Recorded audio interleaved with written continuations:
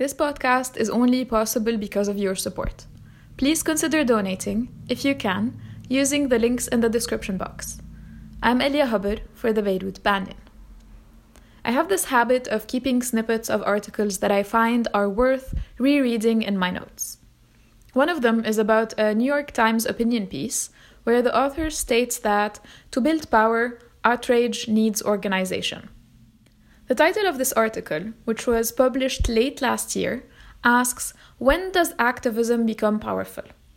I think I was drawn to keep it, not only because how relevant this was to our Lebanese situation, but because it was also based on a study. In it, the experiment shows how powerful activism isn't based on how much money entities have, but on how they use what is at their disposal. I encourage you to read the article for more details, but the bottom line is that being accountable to real people with real problems not only created urgency, but also sparked creativity. In our case, we seem to be stuck in a place where most protesters give up. We know we are crushed between colossal debts and an unproductive economy. We know what our real problems are, but it seems it gets harder to organize.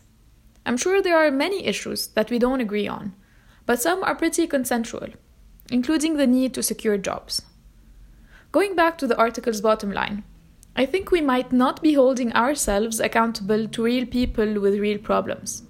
Sure, we get outraged when someone needs to dig into the garbage bins to find food for the day.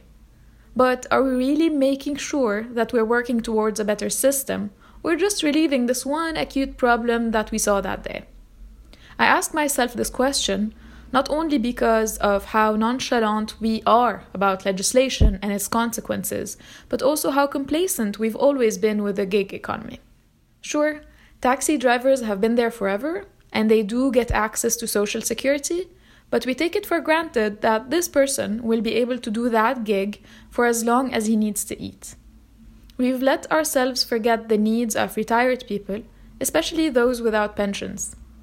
Younger gig workers have resorted to hike up their fees, hoping to compensate for that lack of security our society has imposed on them. This is why it breaks my heart to watch so many of them being cheated out of their dues, or being haggled to death over the proposed prices. We assume that gig workers don't have real problems, or if they do, they are surely different from ours, and that they only do gig work either to supplement an existing income or because they can't commit to a job. Unfortunately, many gig workers have no other options. In my profession, newsrooms aren't hiring as much anymore and often rely on freelancers to get stories in. This applies to a lot of creative work, leaving journalists, among others, in an even more vulnerable state. In healthy societies, unions exist to negotiate better working conditions on behalf of their members. Of course, things can be a bit extreme, as demonstrated by the recent revelations about police unions. But Lebanon has taken this a step further. We've legislated our unions away, and this has been well documented. In these tough times, I find it's not only useful to read up on how our laws can be unfair to many workers, but also examine what we can do about it. A couple of personal examples come to mind during this pandemic. One is on my phone, and the other is on this podcast. First, I got into the habit of doing yoga using an app on my phone, as they offered a free trial in the past months. When that trial was up, I knew I wasn't in a position to pay for a yearly subscription yet, but that I also really enjoyed this workout. This app had a section where you could write to them if you couldn't afford it, and so I did. As I explained that I was still a student graduating into what looks like a recession, they were kind enough to extend my trial for a few extra months. I'd like to think they appreciated my commitment to the daily practice and knew I would be paying soon enough because I found value in their service and support.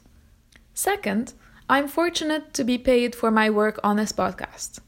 You might be a listener who puts podcasts on to get informed, entertained, or some other wonderful reasons. I'm using this episode not only to emphasize how good it feels when commitment is rewarded, but also to highlight how easy it is to take things for granted. This podcast has given me space to express and connect with others in ways I didn't think were reachable. Ronnie has also worked relentlessly on producing great stories, the latest of which came out last weekend on Beirut's Wadi Abu Jmil. If you find value in our work, please pause this episode and scroll down to the details box to find ways to support it. This podcast is a long-term project, and I'd like to do what I can to make sure its commitment is recognized and that we don't take it for granted. If you've been part of the gig economy and have thoughts on its sustainability, do let me know. Also, reach out if you have thoughts on how we can support gig workers in these times. Let's keep talking. Elia Haber signing off for the Beirut Banyan.